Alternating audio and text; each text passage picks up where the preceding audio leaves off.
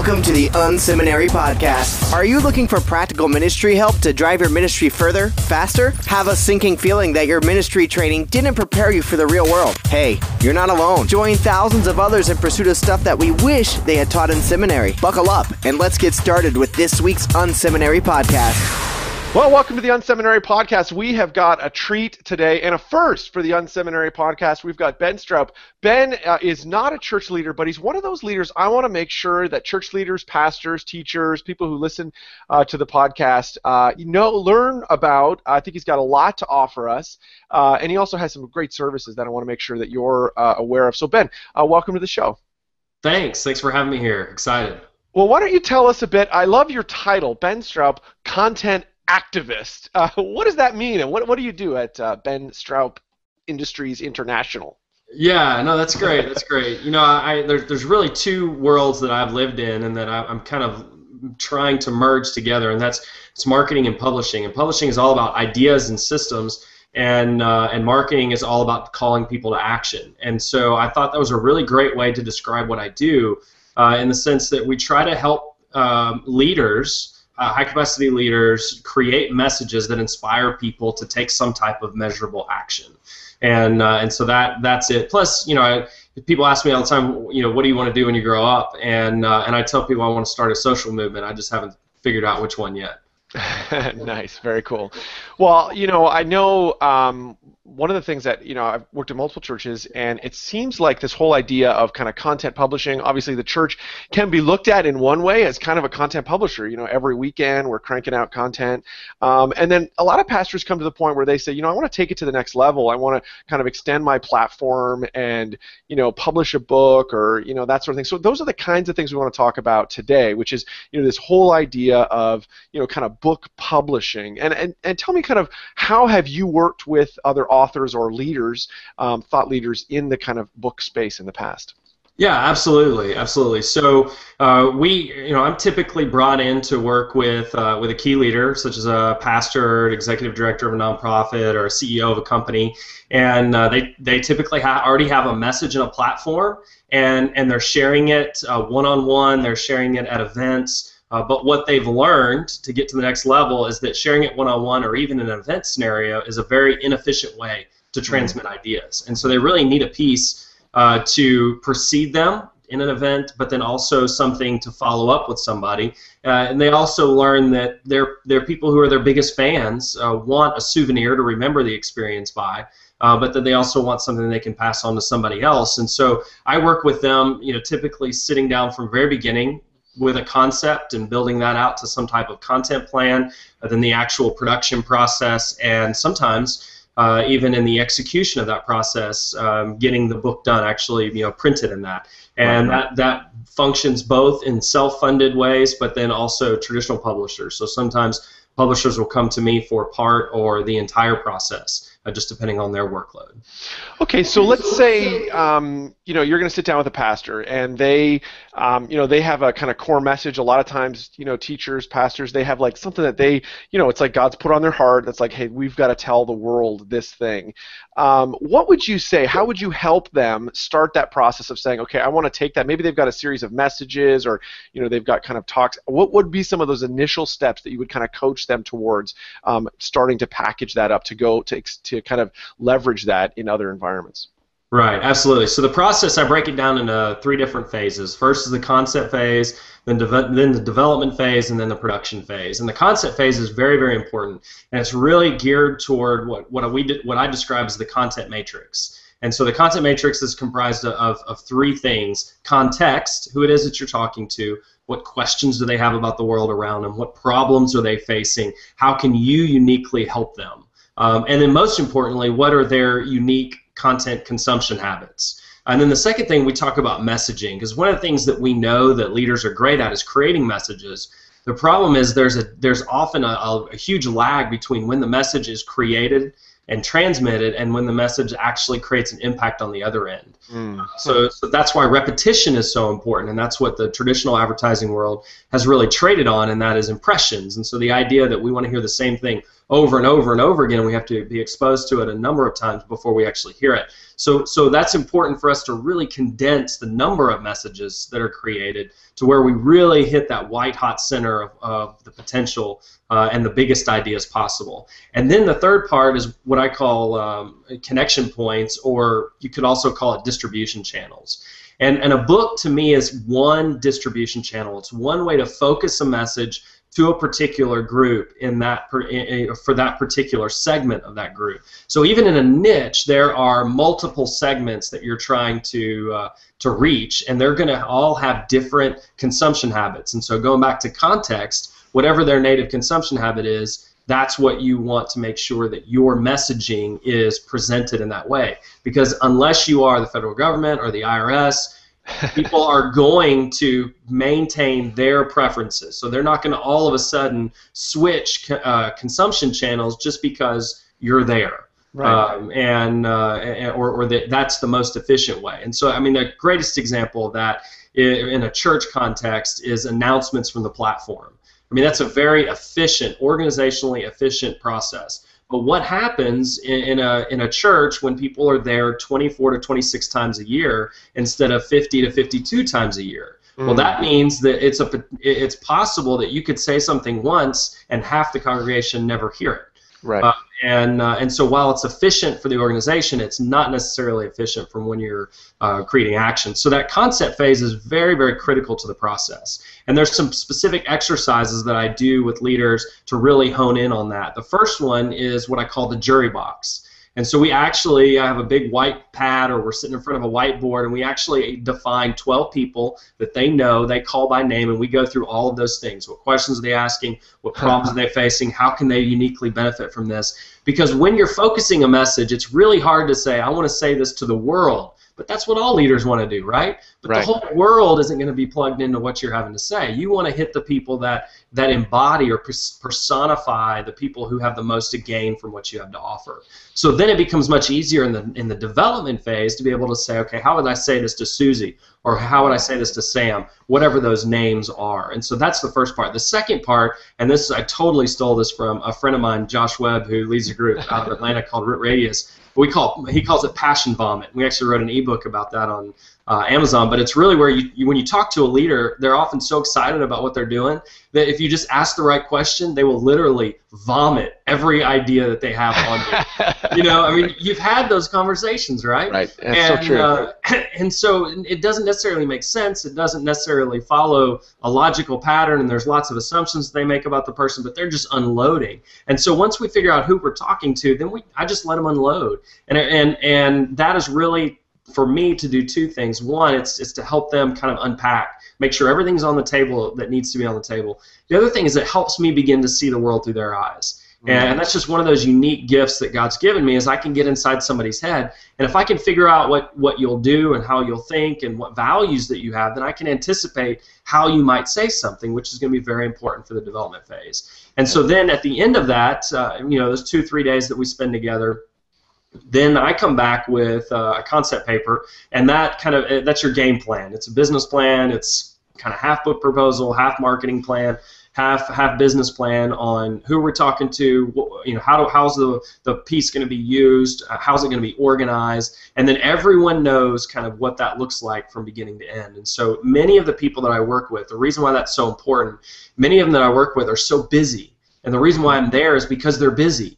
And so if I created a process that required them to be involved in a big way, it would never get done. So the way I describe it is this process is designed to have the greatest amount of impact with the least amount of interruption into the natural workflow of the leader. And so once that's done, once that's agreed to, then everybody in the process, whether it's a publisher or a self-funded project, or if there's 2 or 3 other people involved, and myself and the author, we all know where we're going, how we're going to get there, and how long it's going to take. And then I disappear, come back with 30,000, 50,000, 75,000, whatever the amount of word count is, and then we toss it back and forth a few times, and then it goes into the final phase production of the editing and interior design and book cover and those kinds of things.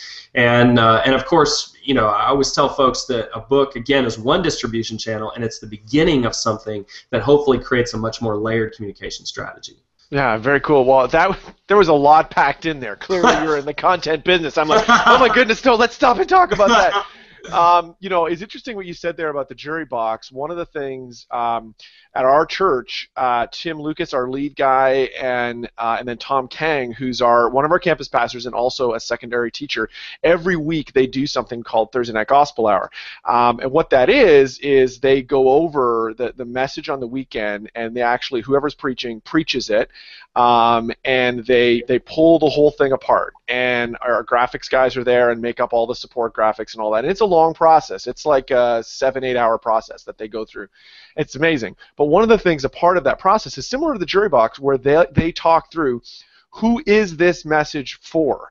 And I think there's something to that it's not just like this theoretical, like, I'm preaching to moms today.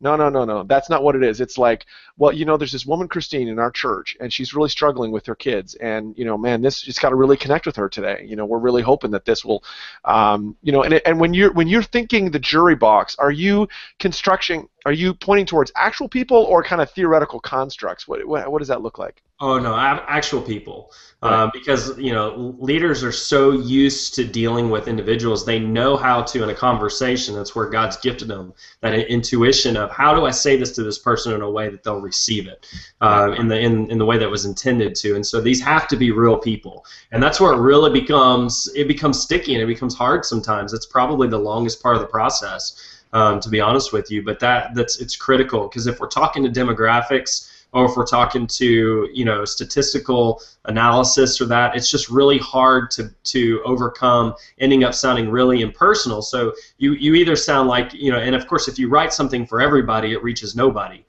In the same way, from a preaching standpoint. So you want to preach to those people, and it also personalizes the process. So for the leader, who typically tends to be really strong orally, to translate that down into the paper is a completely different discipline. And so when they try to do that themselves, they go from being highly personal and relational to highly impersonal. And so that jury box really kind of becomes an accountability point that says, no, we're gonna keep the conversation as personal as it would be as if you were having a cup of coffee with me across the table. That's very good. Where have you seen kind of the process? Is there a common sticking point? Again, I'm thinking of a church leader who may be thinking about writing a book, and they're like, okay, there's one point in the deal where it just seems like leaders get stuck. Is there a piece of that you see particularly? I think where leaders get stuck, and particularly church leaders, is they feel like that the only way to get this done is to do it themselves. And so when you add this layer on there, this is such a personal one-on-one type thing that it's really easy to kind of shove off to the side, because you've got hospital visits to make, you've got staffs to lead, you've got vision to speak to, and you've got all the practical realities of being a leader of a growing dynamic organization. And keep in mind, the people that are typically going to engage with me are people who are high capacity leaders who are leading in growing situations. Right. Well, growth is not a time for a lot of leisure activity. Growth is really, for lack of a better time, is balls to the wall, right? I mean, it's just hunker down, go, make it happen. And so time, it becomes an internal conflict of how much should I be doing this and how much should I involve somebody else. And so once somebody realizes that, hey, it's more important that this message get out than it is that I'm the one who puts every sentence and every word on the page, then all of a sudden they see the process as an assistance, a way for me to come alongside and accelerate what they're doing, not a way for me to hijack what they're doing. Right. Definitely. Okay, that's cool.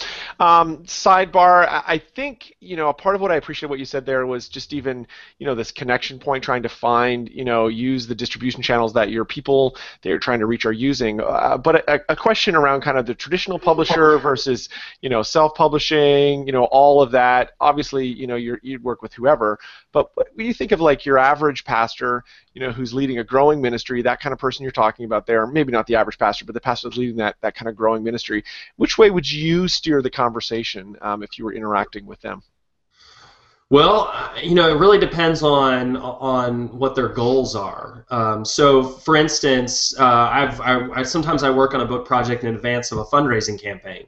I'm thinking about one that I did last year for a church down in Hattiesburg, Mississippi, and 80% of the church going into the campaign was not part of some of the significant transitions of the church that had been in its history. I mean, this is a church that went from a downtown stately church to moving.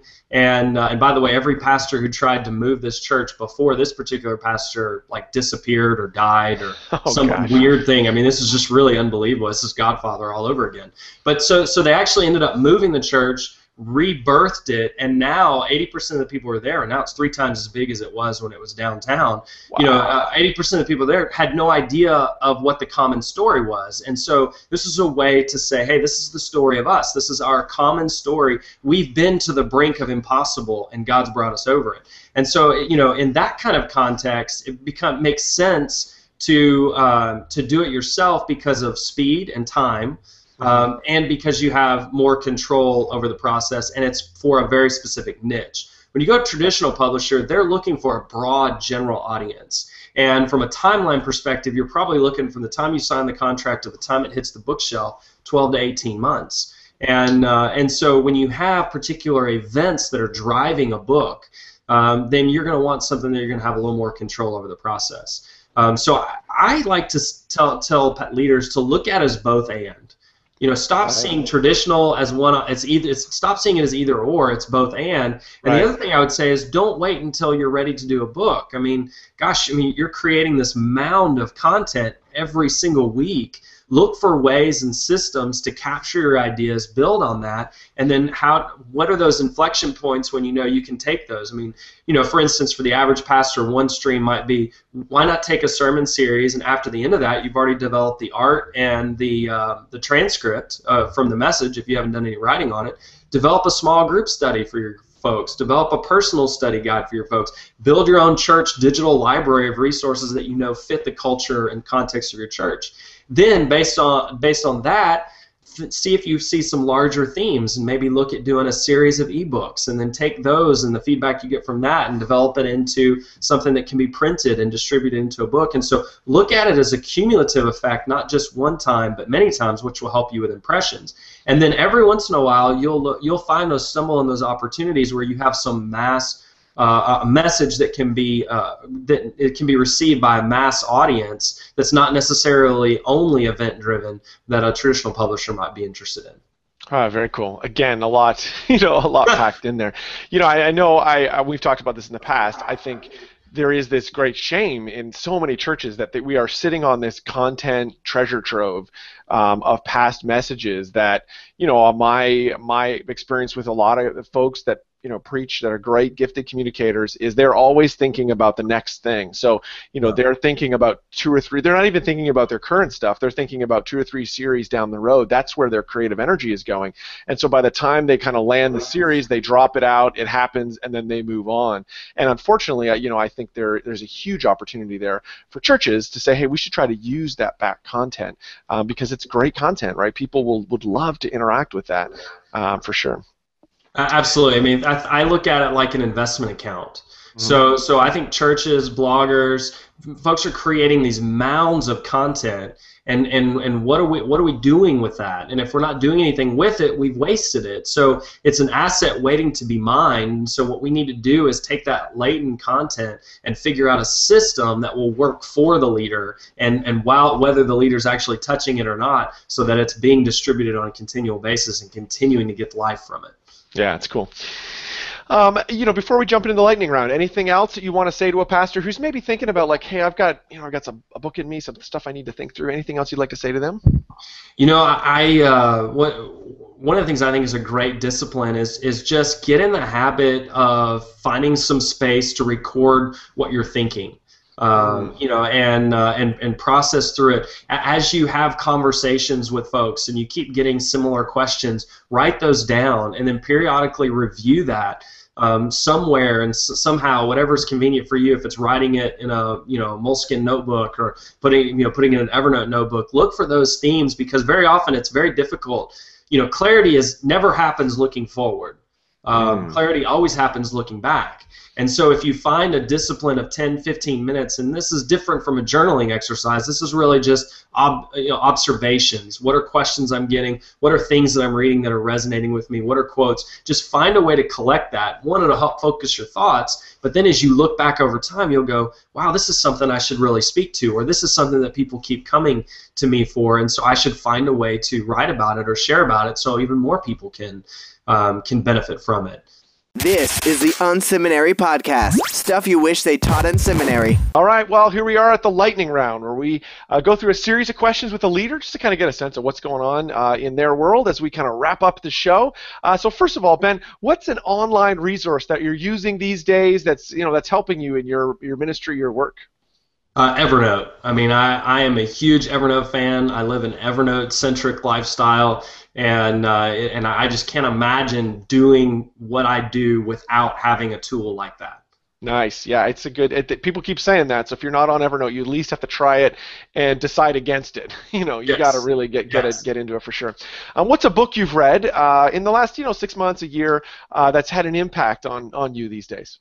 Well, I tell you, this was a couple of people recommended this book to me by Henry Cloud called Necessary Endings. I mean, this is one of those books that just messed me up. I mean, it got inside your head and it just kind of forced you to think about things differently. And one of the things he talks about in there is that even good things sometimes have to be brought to an end to make room for even better things. Oh, wow. And one of the examples that he uses in the book is a new CEO comes into a company, and there's multiple divisions of this company that are highly profitable and have been profitable for a long time. And so his job is to say, okay, how can I take this company to the next level? We actually had to shut down a couple of those very profitable things that were happening, and there was a huge backlash from some of the vice presidents. What the heck are you doing? I mean, you're shutting stuff down that were making a lot of money and doing it. And the CEO's response actually articulated exactly what the author is trying to say here, is that, look, these are good for today, but in 5 years they're not going to be, they're not going to be be And so we have to be able to prune those back so that we have room to grow and borrow some of that agricultural type imagery in that process. But so it really forces you to look in and go, okay, so a lot of things are going well. What needs to not be there so that there's room to grow in the ways that we need to grow? Yeah, that's obviously a gutsy leader, right? Who can do that? Who can cut out the good to try to do the great? That's amazing. That's cool. All right. What's another ministry out there that's kind of inspiring you today? You're like, wow, I just love what they're doing. Yeah, I love what Sophia's Heart's doing. So I did a book earlier this year with former American Idol finalist Danny Goki. And really the purpose of the book, Hope in Front of Me, it was about raising awareness about this foundation that he started with the money from his first wife's death. And then if you know a little bit about his story, you kind of get the backstory on that. But this whole ministry exists to find a safe place for homeless families to stay together while he helps them get back on their feet. And one of the things that that was important to him, he always had a passion for ministering to homeless people, and so Sophia always had a passion for families. And so if you know much about homeless ministry, it typically separates the family. So if you end up homeless, the men go somewhere and the boys go somewhere. Men's, women's, that kind of thing, right? So a highly stressful situation becomes even more stressful. Well, what he's done is he's taken this, in East Nashville, he's taken this old hospital facility and he's revamping these rooms that used to have 2 patients in them, and he's making them efficiency apartments, and so they're self-contained. Wow. And so he's able to bring these families in, give them a safe place to be, give them food and shelter, all those things. But then he also has these dream classes where he kind of helps them re-envision what life could be like. There's job training and skills. He helps them find jobs, and so he's really rehabbing the family. And I think there's something about that that's just it's holistic, it's complete, and it's so completely comprehensive that it feels overwhelming. But somehow he's making it happen. Wow, that's cool. That's really cool. Who's a leader out there, still alive today, if you could get 15 minutes with them, that you'd love to spend some time with them, and why them? Yeah, absolutely. Well, I'm going to pick somebody that probably is not necessarily spiritual in nature, but he's a guy that's had a huge impact on my life just from reading what he's written and listening to him talk. And his name's Tom Peters. And just to, a little warning here, he's a little irreverent at times. So if if you're bothered by that, I don't think most leaders are, but if you're really bothered by that, don't read what he has to say. Right. But he really, he wrote a book called The Brand You, YOU, way before the social media revolution. I read it back in college in the early 2000s, and really talked about seeing your life, seeing you as a company that has assets and skills, and you invest them in projects and in people, sometimes for exchange of money, sometimes that's for an extended period of time, or sometimes that's a contract, to help you do incredible things. And so he talks about these wow projects. So look for things in life that will help you, challenge you to grow, improve your own personal asset portfolio, not just financial again, but improve your own asset portfolio, and will continue to multiply opportunities for you going forward. And that really colored the way that I look at life. And so when I have opportunities to go this direction or that direction, I always pick the project that I feel like is going to cause me to grow the most. And the projects that's going to open doors for me and not close doors for me. And so he's had a profound impact on shaping the way I view the world. Yeah, Tom Peters is amazing. I loved his book. I don't know if you read it, Reimagine, which came out before Brand You, and it's the thing I appreciate about Tom. He's one of those guys. He wrote In Search of Excellence like way back. It's like the kind of book that my dad, loved, in like the 70s or whatever. And he has constantly kind of reinvented himself throughout the years, and lives by what he says. And so that's cool. He's amazing leader for sure. Absolutely. So you're kicking back, you're not, pounding out on the keyboard, cranking out another 30,000 words. What do you do for fun? What do you do for fun? We're supposed to have fun. It's probably terrible, but I'm very much of a nerd, and very much of I tend to have a workaholic tendency. So, just a little self-confession there. Yep. So I probably don't have a lot of downtime, but when I do allow myself, man, I love great food. I love movies. And if I get a crazy wild hair, I love to go to the gun range and just shoot up a few targets. Oh gosh, you must be from the South. I'm just kidding. That's great. If you want to shoot things, that's fine. That's cool. Well, Ben, thanks so much for being on the show today. I really appreciate you. I appreciate what you do. I love following you. I think you're, super smart leader. I think super articulate. Love what you're up to. If people want to get in touch with you, how would they do that? How can they follow you? And then if they want to connect with you? Yeah, the easiest place to go is benstroup.com, benstroup.com, and just give a good variety, a good flavor of the different things that I do and the people I'm involved with, and of course there's a place there for you to be able to reach out, and we can start a dialogue and see if I can help you, and if I can't, I'm very happy to connect you with somebody who I think can. Nice. Yeah, Ben's a great, just to, kind of give my testimony for Ben. He's very open-handed, wants to help people. And obviously, he's a business guy. He's got stuff he's trying to sell. But I always feel like he's willing to give connections to whatever. And so thanks so much for being on the show today, Ben. And I hope you have a great week. Thank you so much for having me. It's been a lot of fun. This is the Unseminary Podcast. Stuff you wish they taught in seminary. Well, I'm just so thankful that Ben was on the show. Thank you for, it's obviously a bit of a change this time around, not a church leader, but I just thought Ben had some good things to say. Please feel free to reach out to him if you've got a project that you're thinking about he might be able to help you with. As you go, there's a link in the show notes today with an interview I actually did with Carrie Newhoff, where we talked about churches leveraging back content resources. Thought that might be interesting to kind of continue this conversation a little bit, so check out that. And thank you so much for tuning in to the Unseminary Podcast. We'll see you next Thursday. Have a great weekend.